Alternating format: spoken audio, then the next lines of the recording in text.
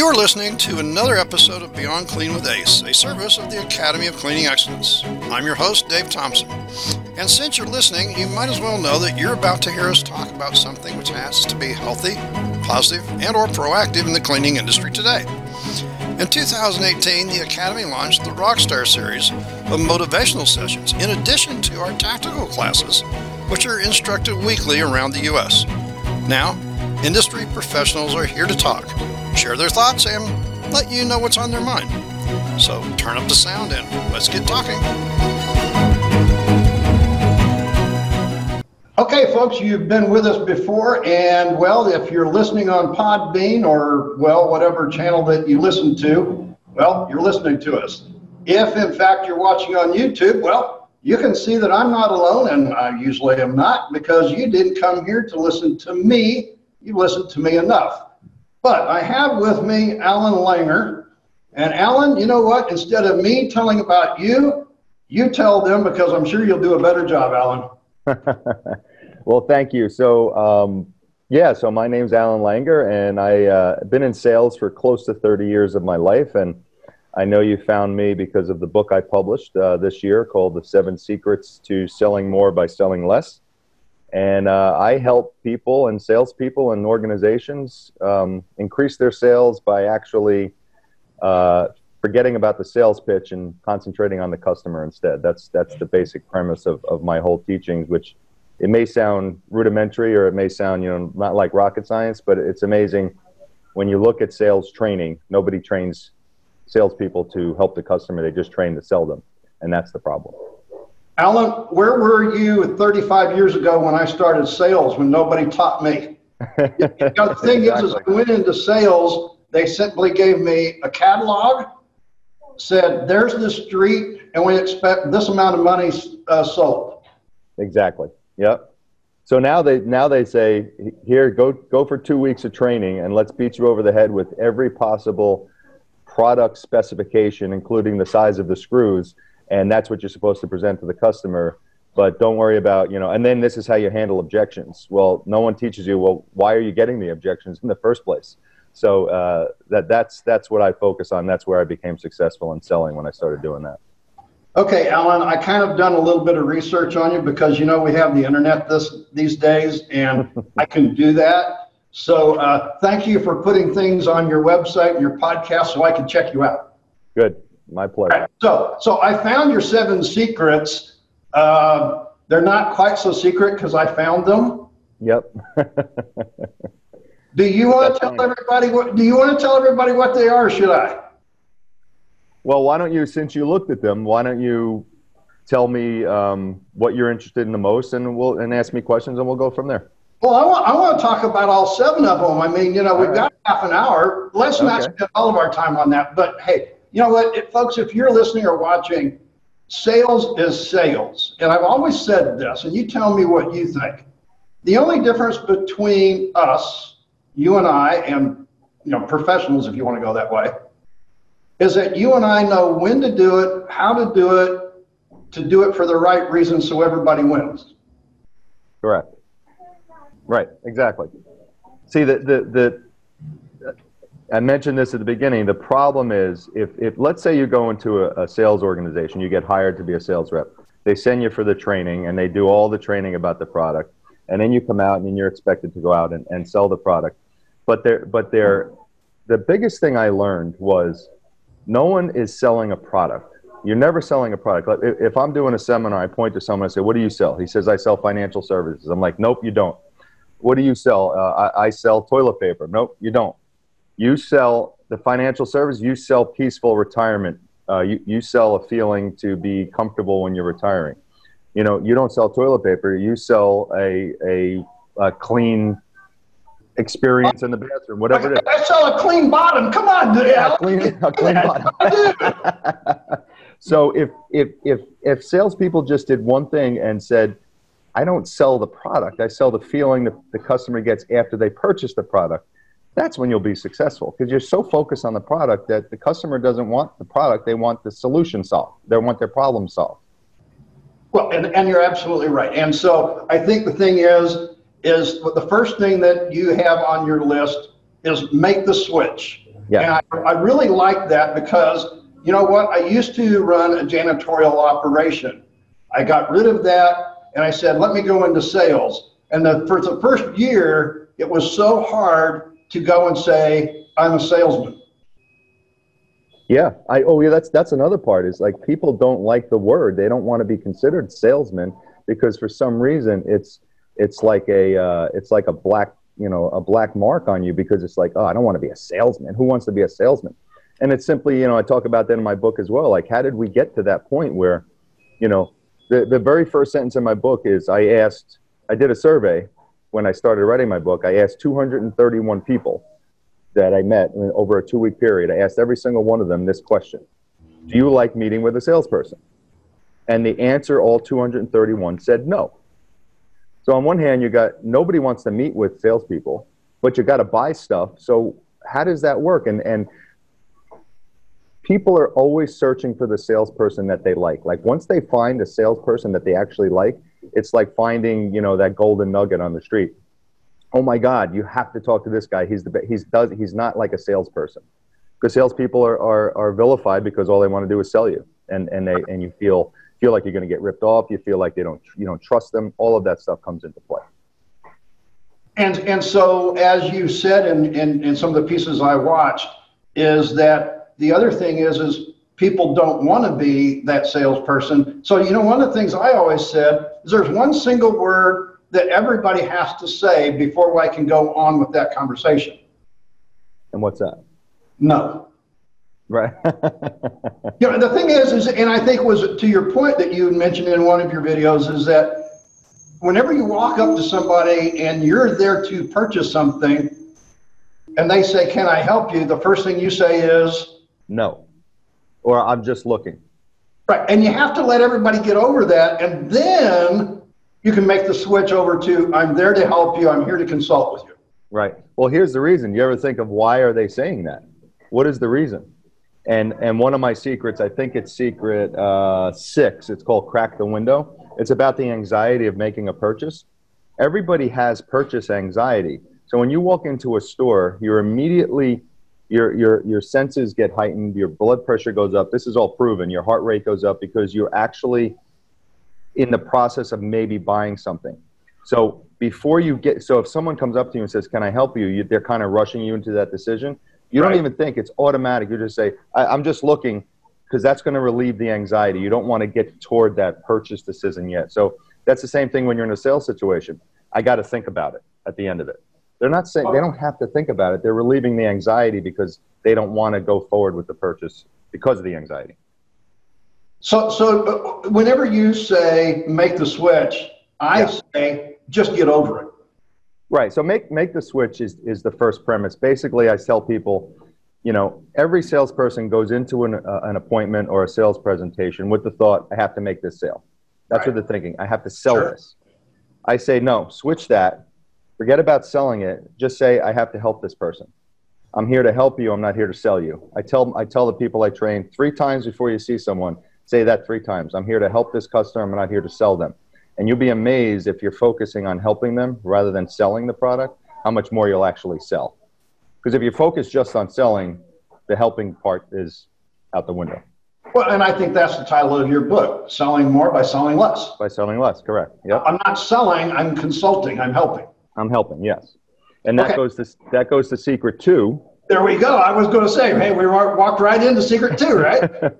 This, I think, is one of my most popular ones for companies because they love the mindset. Because the term, it has to do with it's called the helping percentage. The chapter is called the helping percentage. And what it means is, I tell people, change the term closing percentage to helping percentage. Because the term closing percentage, to me, all throughout my entire selling career, felt very adversarial. It felt like it was, like I closed that customer. I got him. I got him to do something they didn't want to do. So if you change that, how many people did you help today instead of how many people did you close? Again, your mindset has changed. Correct. And that's the biggest thing, isn't it, Alan? Is changing my mindset as a salesperson first. Mm-hmm. And so then that way my client, my customer, whoever you want to term that, accepts me the way that I really want to be put out. Right, and they realize, if you actually say that to a customer, like, just so you know, Mr. Smith, I'm here to help you today. I'm not here to sell you anything.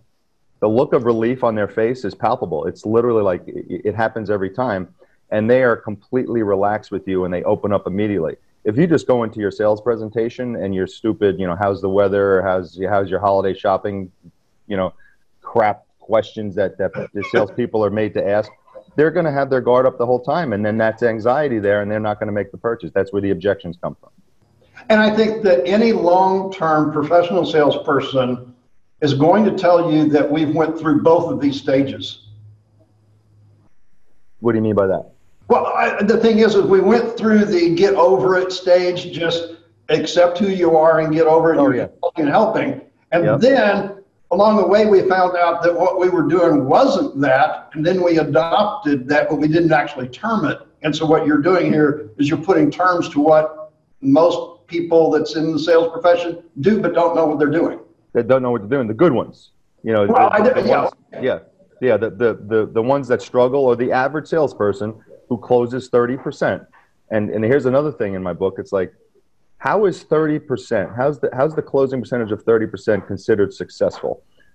Most companies, if you go to an organization, they want their sales team closing 30%. They think that's good. You're going to have a job here if you close 30%. I once sat down with my boss when I was selling Andersen Windows, and I said, and we had our minimum standard was 30%. Like, if you close 30, you're good. And I said, let me put it to you this way. If our sales team saw 100 prospects this week and 70 of them told us no, how is that a successful ratio? Look at the people that didn't buy from us. Don't look at the 30 that said, hey, I'm going to do this.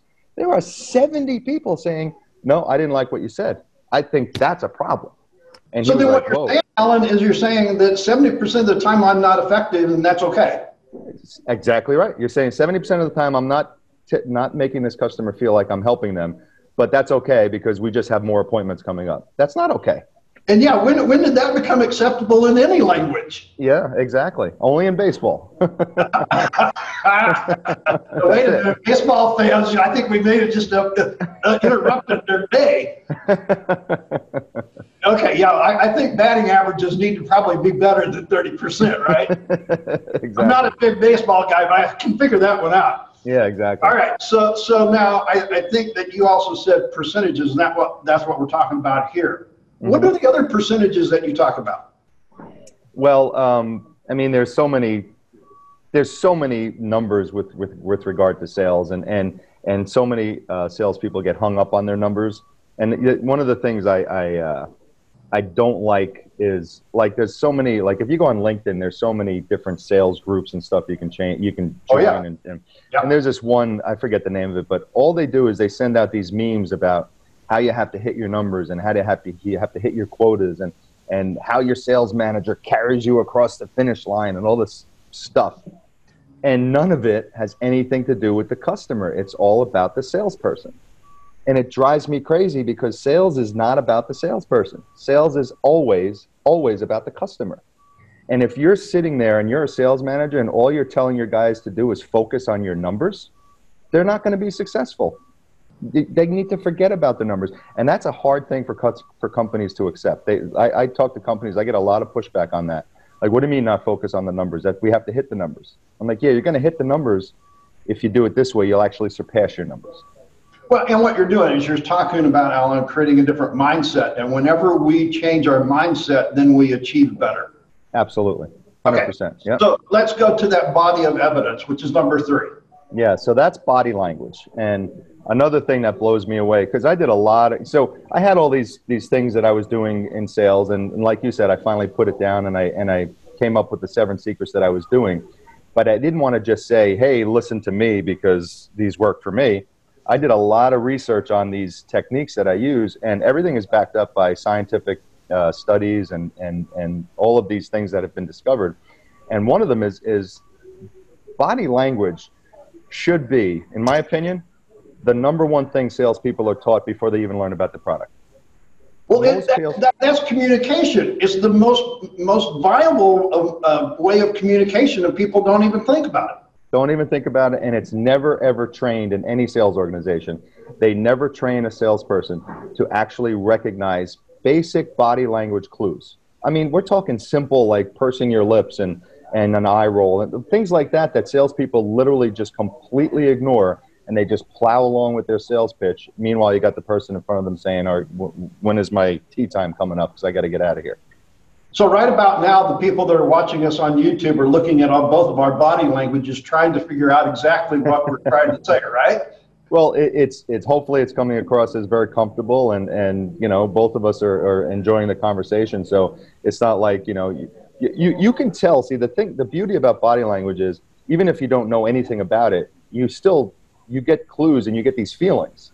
And you're like, I don't like the way that person's talking to this other person, or they just look different, and you don't know why.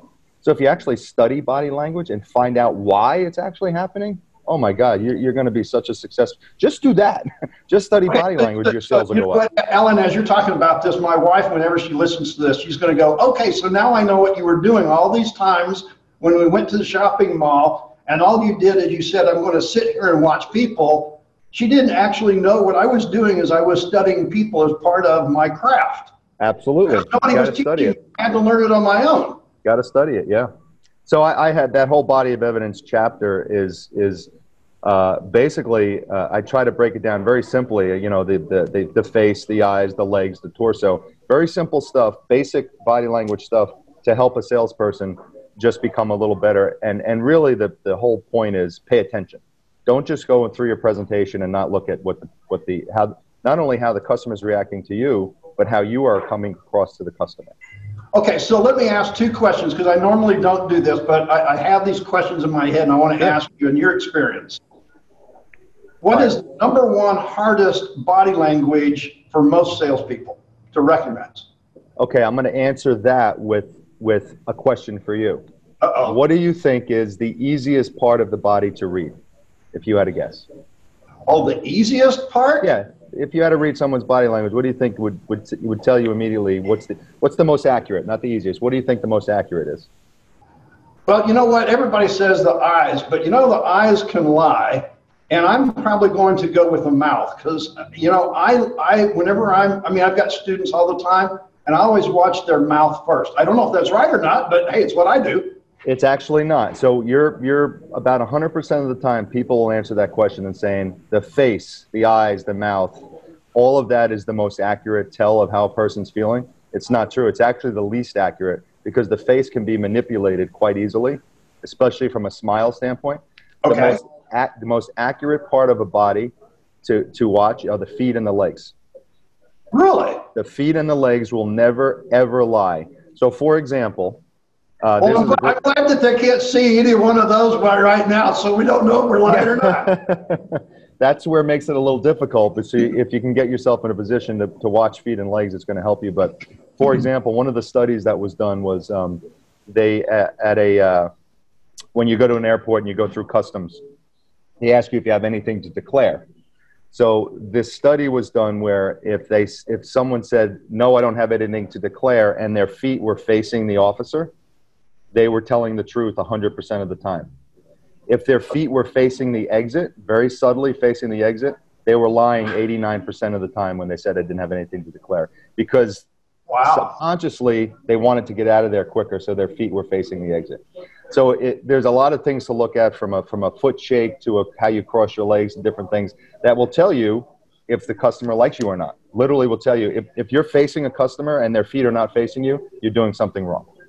It's even something like that. You know what? I've talked to a lot of people in my career, and I've never heard this. And so, hey, that's why we have conversations, right? Yeah, it's really fascinating. So when I was in an in-home selling situation, they always tell you, sit at the kitchen table and put the husband here and the wife there. I'm like, no, I sit in the living room so I can have a totally open conversation and I can watch their feet and legs. Wow, I would have never. See, I was wrong. I belong with everybody else, right? Okay, so hey, the reason that we have conversation, we have these interviews or conversations. I don't like to call it an interview. It's more of a conversation. Absolutely. Just so that we can learn these things and share and that. But I got to tell you, I'm having a hard time. I'm looking at that wine list behind you, and it's like, you know what? I'm in the wrong freaking place. Well, it's only, what is it, 11:30 here, so still, bar's not open yet. Okay, so okay, so where are you? I gotta ask. I didn't ask that, Alan. I'm in Rhode Island, East Greenwich, Rhode Rhode Island. Island. Yes. Okay, so let's see. The weather isn't all that great. No, it's 16 degrees today, actually. Okay, I ain't gonna get in on that. Okay, let's go to social selling. I like this one. Yeah, so social selling, when people see that chapter, they think it's about, Instagram or Facebook or LinkedIn. Has nothing to do with that. It's about the psychological aspects of being a social person. And when you can, in a nutshell, when a person feels comfortable within a group and they feel like they're part of a group, they're going to be more comfortable making a decision that mirrors that group. Very basic stuff, but again, people don't use it to sell. So, for example, you're walking down the street. It's the classic. Someone starts to look up. Everybody starts to look up because they're feeling more comfortable. Like, oh, he's looking up. I'm going to look up, and everybody follows the group. So it's as simple as if you're selling. Let's go back to your toilet paper days, and you say you're sitting with Joe Smith, and you're like, I want you to buy 6 tons of toilet paper. And that's all you tell them. Well, why? But if you say, I want you to buy 6 tons of toilet paper because these 4 businesses within a 3-block area bought the same toilet paper in the same amount, that guy now feels so much more comfortable because he's part of that same group. It's as subtle as that. Whatever you sell, if you can put them in the same group of people who have bought it, and they're actually similar to those people, you have a much better chance of selling it. I can't do. I mean, I could say a whole lot of things, and I could give you all kinds of examples. I've used it my whole career. Mm-hmm. And since you say toilet paper, I'll never forget the superintendent of schools that wouldn't buy it. And when I started learning that lesson, it changed things. But, on my case, that is a necessity of life. But people think that they don't need what you have because they've already got it. Yeah. But whenever and I have to tell this story because I love to tell it. The thing is he wouldn't talk to me about it until he got a message from a newspaper that said, well, we're about ready to run something in the newspaper because a parent called and said there's no toilet paper for a student to go to the bathroom. Oh, no. And all of a sudden, he said, you've been telling me about the other school district that has this program. Get over here. I need it because I can't afford to have run out of toilet paper. Yeah. Sometimes everything works out, but you're very right. If he didn't know that somebody else was, he wouldn't have felt comfortable when the time came that he needed to act. Right. And some reps, though, still get it wrong because they think, okay, well, I have testimonials. And I say, well, we have, like, say someone's trying to buy something in Rhode Island, and I say, well, these 15 people in Topeka, Kansas bought the same windows. It means nothing to that person. Doesn't matter. I say Topeka information and weather and everything's different than Rhode Island. Yeah. So if you say, but there were 5 other customers within the last month in this town who bought the same windows, all of a sudden they feel a lot more comfortable. It's all psychological, and it's not manipulative at all. It's just basically how the human brain works, and that's what you try to take. And what you're doing, Alan, is you're telling the truth, but you're only bringing to bear the truth that matters to them in their community. And what you're saying, the social climate, it may, and we can put this out on all of the social media, but what you're saying here is bring it to them in real life. Yeah, and just your job is to make the customer feel comfortable buying from you. And this is just one of the ways to do it because you're telling the truth. Like, hey, these people bought these windows and they live within 3 miles of you. That's going to make them feel comfortable. Okay, so a picture's worth 1,000 words. This is, it's actually become a little bit of a thing right now in the world of selling is telling stories. Stories have obviously, it's the number one way to endear someone. You need to tell stories when you're giving a keynote speech or any type of seminar. But you also need to tell stories when you're in a sales situation. And the most effective story, now I'm talking about a story about, your 10-year-old in the Little League has nothing to do with what you're selling. The story has to have some context to the selling, to the product or to what the situation you're in. For example, this is one of my favorite studies ever done. I hope we're not running out of time. But this is no. Hey, we got all the time. Don't worry about that, Ellen. If they won't come back, they can listen to the rest of it later. All right, that's the nice thing about a podcast and a YouTube video. If you get tired right now, folks, pause it, go take a toilet break or have a hot dog, come back and listen to us. We'll still be talking, I got a feeling. So here's one of my favorite stories regarding the context of a story with a product. So there was actually a New York Times reporter, this is about 15 years ago. He was investigating how stories can help products sell. So what he did was, this is fascinating. He went to like flea markets and little yard sales and stuff, and he bought 10 literally meaningless things. And the most he ever spent was 50 cents. He bought like a broken ceramic horse head. He actually bought an unopened jar of mayonnaise. Someone's actually selling an unopened expired jar of mayonnaise. Okay, so now I got to ask a question. Was that Miracle Whip or actually mayonnaise? It was Hellman's actually. Okay, all right. I saw the picture of it. Okay, all right. Okay, I heard that earlier. I had to ask that. Yeah, one of the I think it was a lost hotel room key, and all of these like a bent spoon, all these crazy stupid little things. Right. And he put them all on eBay, just as what they are. Here's a lost hotel room key. And he put it for the same price that he bought them for, a quarter. And he couldn't sell the one of them. And none of them sold. So then he took. So then he took all of them down, and he actually wrote a little story for each one. He gave it context, like he said, the lost hotel room key came from a woman who visited from Paris looking for her lost love, or something like that. Whatever the stories were, he gave them all context, and he put them back up. The most expensive one, the least expensive one he sold was $55. And the ceramic horse head that he bought for a quarter sold for $285. Now that was how many years ago? About 15 years ago. Do you know what the price of those would be like today? Right. And so he puts a disclaimer that he gave everyone their money back because he made up the stories. But the point is he made over $2,000 from these 10 items because he added a story to them. Correct. And that's it. So if you can I joke when I give a seminar, I say, the silver spoon that's in an antique shop is sitting on the counter. It's just a silver spoon for $10 because it's just a silver spoon.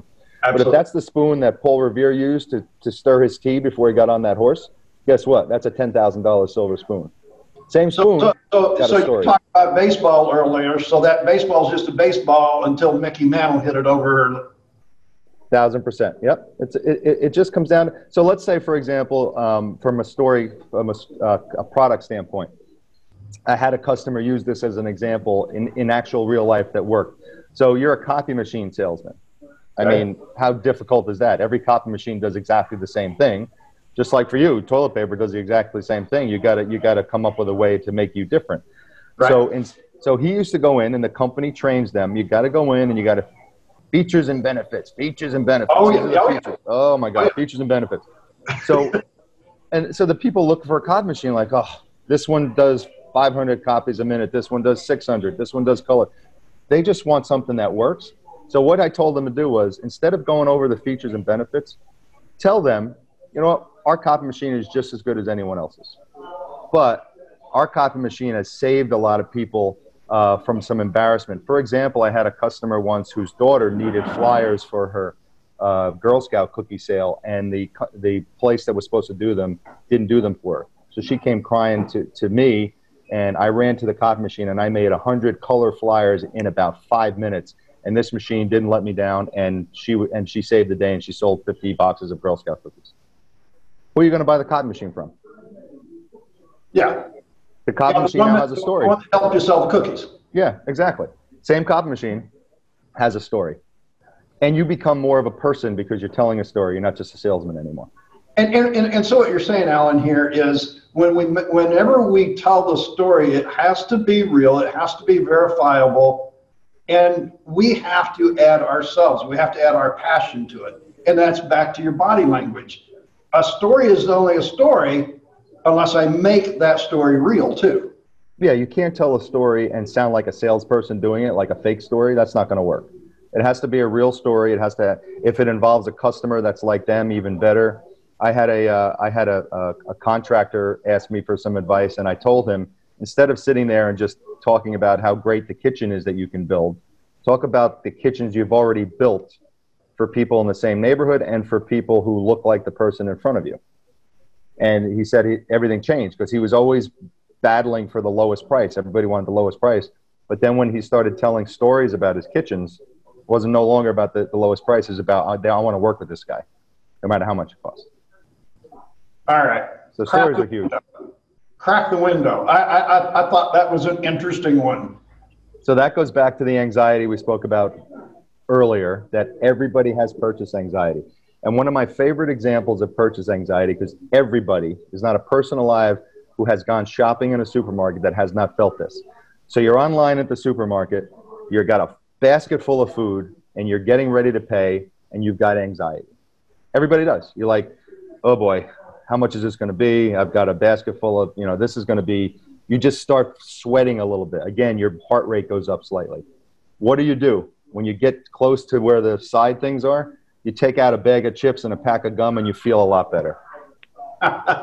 That's you relieving the anxiety. That's you cracking the window. You didn't do anything to reduce the price by anything significant. Nothing significant. But you did something to help relieve the anxiety. The human body, the human brain, when there's anxiety, the first thing and the only thing it wants to do is get rid of it.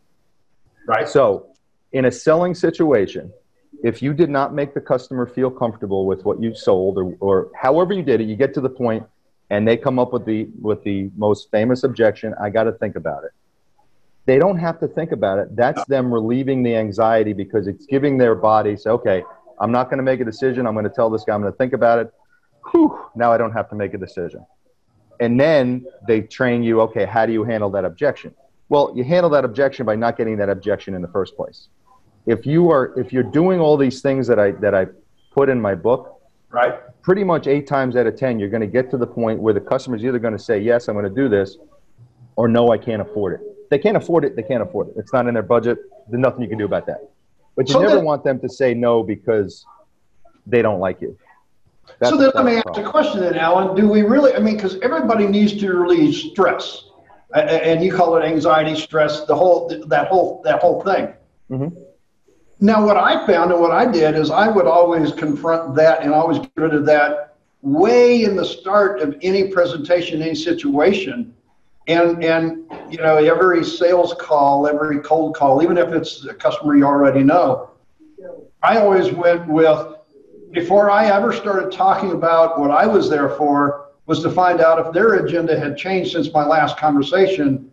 So I always let them get rid of any anxiety they had and tell me what they needed to tell me before we went into the conversation about what I needed to talk about. Is that still true? Yeah, it's still true because you're acknowledging, you're letting the customer feel comfortable with the conversation. So that's how I relieve the anxiety right up front. I'll say, just so you know, I'm not here to give you a sales presentation. I'm not here to do a dog and pony show. I'm here to figure out what your problems are and how we can solve them. And again, just starting with that is so much more better because the customer, you can literally see the customer's anxiety or their defense walls that they put up, they drop because you're no longer the typical salesperson that they've seen before. And then, your strategy was having them talk about whatever was, giving them anxiety. That's a great one because it's talking about it gets it out. So some of the things that I do here at the Academy of Cleaning Excellence, we have education, but we're run by and we're powered by Gem Supply, which is a supplier of goods. Mm-hmm. So they come in, they know we sell product here, but they come into the education department. And so the first thing I tell them is, I'm not here to sell you anything. I'm here to educate you and make you a better consumer. We don't talk about prices in class. I do use the items of the trade. Now, after class is over, if you want to talk about purchasing what you've learned, then we'll talk, but not in class. It takes away all of that anxiety that you're talking about. 1,000%. It's a great strategy to do that. Yep. And if you become the consultant or the educator rather than the seller, again, you'll sell more. Like you said at the very beginning, if you're consulting and not selling, and again, people have, project consultant on their business card, but they're not consultants, they're salespeople. And they're going to be 30% salespeople because that's what they're trying to do is all the time is just trying to hit numbers. Or then, you know, the worst case scenario, they get into the deception and pressure and all of that stuff. And then, you know, hey, I closed 40%, but how many cancellations do you have? Because the customer is 100% not comfortable with what they just did. Okay, so we got to get to the price. Come on, let's get to the price. Oh, one of my favorite chapters. We can't do this without getting to the price. You can't do it without getting to the price. I love pricing psychology. It's one of my favorite subjects. I'm thinking of almost doing a whole book on it because it's just so fascinating. There's so many things you can do with a price to help sell your product, and most companies, except in a retail, if you're in retail, you know, you own a store, obviously price is everything. But most other companies, they don't consider price as a psychological way to help sell the product. And what I mean by that is they'll just come up with the price like, all right, you know, my wholesale is $2. I'm going to triple that. I'm going to sell the product for $8. And that's it. That's what I need to have a profit margin. So I need to pay my insurance, to pay my employees. I need to sell for $8. All right. Well, they're not looking at that number 8 looks a hell of a lot more expensive than the number $7.99. There's reasons for retail pricing the way it is because psychologically, and they're still doing thousands of studies on this, like why is $7.99 so much better than $8? Why is $9.99 so much better than $10? It's only 1 cent. But psychologically, the customer feels much more comfortable because they think it's a lesser price. And that's just a really basic one. And that's been around forever. Yeah, it's been around forever. But if you're in a situation where you sell windows or toilet paper or, you know, copy machines, this is the price, but the price just becomes a product of numbers and algorithms. The price actually should be thought about in how it's presented to the customer. So here's one that's really effective. Okay. You always should present your price in 3 with the psychological advantage of for the customer to purchase the larger number. All so right. For example, I'm going to give you an example, and this is usually better to be visual, but hopefully you can follow along. I can follow your story. I'm getting ready for the story now. So there's a movie theater manager who had popcorn for sale. The small popcorn was $4, and the large popcorn was $8. 85% of his sales was on the small popcorn. Everyone said, give me the small popcorn and a soda, and they were done. He's like, how do I sell more larger popcorns because my profit margin's higher? So what he did, he put a medium option in there. But instead of making the medium $6 like you would think, 4, 6, and 8, he made the medium $7. Uh-huh. So now as a consumer, you're looking at you see 4 for small, medium 7, but I can get a large for only $1 more. Give me the large popcorn. 97% of his sales after that went to the large popcorn. Nobody, and he said nobody, ever bought a medium. Small was like, 3%, they bought it for the kids, but everybody bought the large popcorn because psychologically you now thought that was a much better deal. So if you can do that in your pricing as you present it, you're going to get bigger sales that way. That's just one. You might see me doing something because the machine's telling me that we've talked too long. Uh-oh. Are we losing the recording? Okay, we got to extend this meeting a little bit longer. So here, I got it. Hang on. Go ahead. I'm not going anywhere. I'll be here. But it wanted to cut us off, so I had to extend our meeting. I told you, hey, if you want to go get coffee and a hot dog, it's almost lunchtime for you and I. That's okay. I'm good. Okay, so folks, if you're still with us, we didn't go anywhere. We had a little bit of a glitch. If it glitched there for a minute, don't worry about it. We're still talking because sales is something that we're both passionate about. Yes. Now, I also found some things that if I can get this up here, ACMA. Now, you know what? We all use little, acronyms for things and stuff, but I'm like, okay, that's an interesting one. I hadn't heard. So ACMA is something that I came up with myself because it's to me, it's not only just about sales, it's about how you live your life and how you motivate yourself and how you do things to keep yourself accountable. If you're going to be successful, you have to keep yourself accountable and you have to follow some sort of path that you set for yourself. Right. So in the years of selling and then starting to write the book, I came up with these 4 things that I do that turned into, it's called ACMA. And ACMA stands for Animate, calibrate, motivate, and adulate. And what that means is these are the 4 things you should do as individually to help you achieve your goals. So animate, and this is going to be a very quick flyover, but animate is obviously, animate means to put into motion, to bring to life. In the context of ACMA, it means start. You can't do anything without starting. You have to start. You have to animate yourself to get into motion, to do what you need to do to get toward that goal. Right, yeah, you can't wait. If you don't start now, you're not going to get started at all. Yeah, you don't start. You can't wait. Robert Kiyosaki, one of my favorite quotes is, if you wait for all the lights to turn green, you're going to be sitting in the driveway forever. You just got to go. You just got to go. Okay.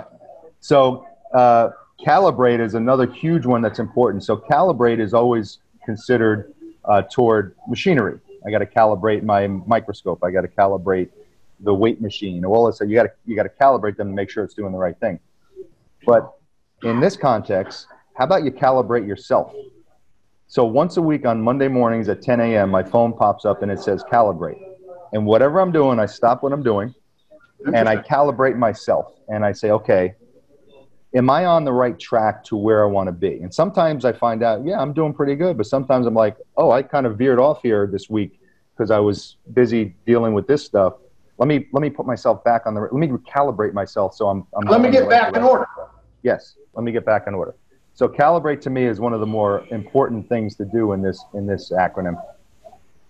M is for motivate. Obviously, motivate is everyone knows to motivate, but the key is you got to figure out how to motivate yourself. So many people are motivated by different things.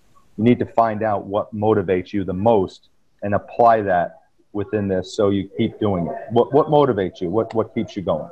And that could be different from week to week. So Monday to Monday, it's different for you. Exactly. So is motivation, hitting your goal, is motivation basically looking in the mirror in the morning and say, hey, handsome, I'm ready to kill the day. All these different things, so many different motivational techniques. Find the one that works for you. All right. And then the final one is also important. It's called adulate. and some people get this confused on like, oh, I need to talk about myself. I need to build myself up. No, yeah, you need to adulate yourself. You need to be proud of yourself. And what I mean by that is if you achieve a goal, treat yourself. Buy yourself a bottle of wine. Take yourself golfing. Don't just say, all right, I did it. Let me go on to the next one. Actually take a breath and celebrate the success yourself personally. If you follow self-adulation, you'll just feel much better as a person because you're achieving your goals and you're actually rewarding yourself for those achievements. So that's what those 4. What client really wants to deal with somebody that's not happy about themselves and having, a good time? Who isn't excited about life in general? It's like I always had customers that say, every time you come in here, you're always happy. And I said, no, I'm happy. I'm here. We're doing business together. We've got a relationship. Right. And I think that's one of the key things. And I like all of the things that you have there. Mm-hmm. As you went around the world and you've had the books and you've taught this, how many people have you followed up with?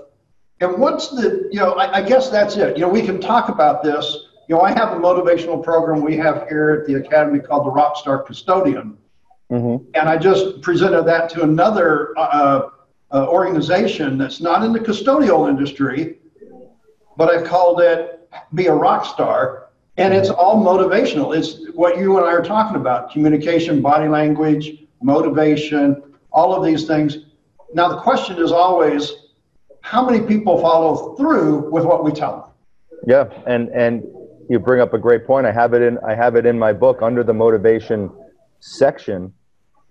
I think the last survey that I found, 94% of people who purchase motivational tapes and books or read them or programs, 94% never finish them. The 6% that do are incredibly successful. So you're right. You can go to as many seminars, you read as many books as you want, but if you don't apply any of it doesn't matter. It just doesn't matter. So you have to apply the principle. I even said that in the book. I said, thanks for reading the book, but if you don't do anything about it, the end of the book is not the end of the book. It's the beginning for you. This is where you start. This is where you animate yourself to get going. To answer your question, I did some work with a solar company here in Rhode Island, and I met with the two owners, and they said, we're going to implement all of this. And literally a week later, all of their sales reps were texting them with sales that they made, but instead of saying, I sold Mrs. Smith for a $30,000 solar project, they were texting, I helped Mrs. Smith with her solar project today. They changed their terminology to helping percentage.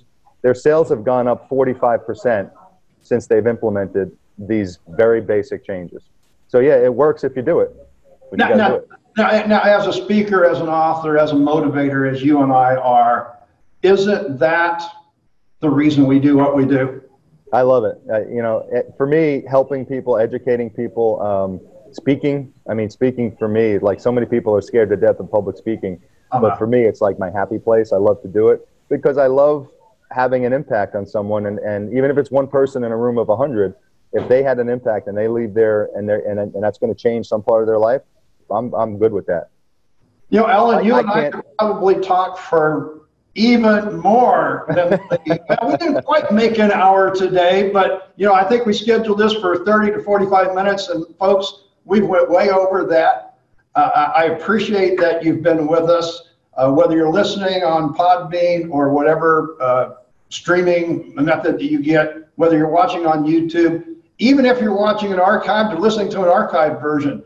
This is all relative no matter what. You were talking about some things that are 15 years old. This is still dealing with human nature, isn't it, Alan? It's been around since Galileo came up with his methods of speech and communication. It's not going away. It's the human brain and how the human brain reacts to things. And if you can do that and make people or help people feel comfortable with you and your product or service, you're just going to be a much more successful salesperson, and you're going to feel a lot better about what you do. So you can go to find this book right behind me if you're watching, Seven Secrets of Selling More by Selling Less. Yeah, that's on Amazon. It's on Amazon, and you can also find everything about Alan at ALLANGER.com. Did I do that right? So it's Al Langer, so it's two L's in there, Al, and then Langer, LANGER.com. Yep. And you'll be glad to talk with them. They can listen to your podcast. They can listen to this one. You know what? I think if you and I were on again, we could just pick right up, and I think we could have a whole lot more to talk about. We could. And listen, for your listeners, I'll offer this. The first email I get that mentions your podcast, I'll send them a free book, a signed copy of my book. Now, I couldn't beat that. I don't even have a copy of your book, so I need to do that. Oh, well, I have to send you a copy of the book as well as a thank you for having me on. Now, you see, folks, the thing is, if you don't ask, you can't get. So, see, I asked, and I got a free book. You can, too. It's going to be in the mail, so you don't worry about it. Alan, I appreciate you being on. You know what? I'm glad that we made a connection. We're right here before the Christmas, the holiday season. So I have to say happy holidays and have a good one. And I'm sure that we will talk in the new year. I hope we do. I really enjoyed it. Thanks for having me on. So, you know what, folks, if you're watching on our podcast or you're watching on YouTube, please share and like what we're doing here. You've been to the Academy of Cleaning Excellence, maybe. You've listened to some of what we have. Here at the Academy, we have 3 words: healthy, positive, and proactive. Whatever you do, please make sure that you follow those words. This is Dave Thompson, Director of the Academy of Cleaning Excellence, and we're signing off for another episode. Thanks for watching or listening.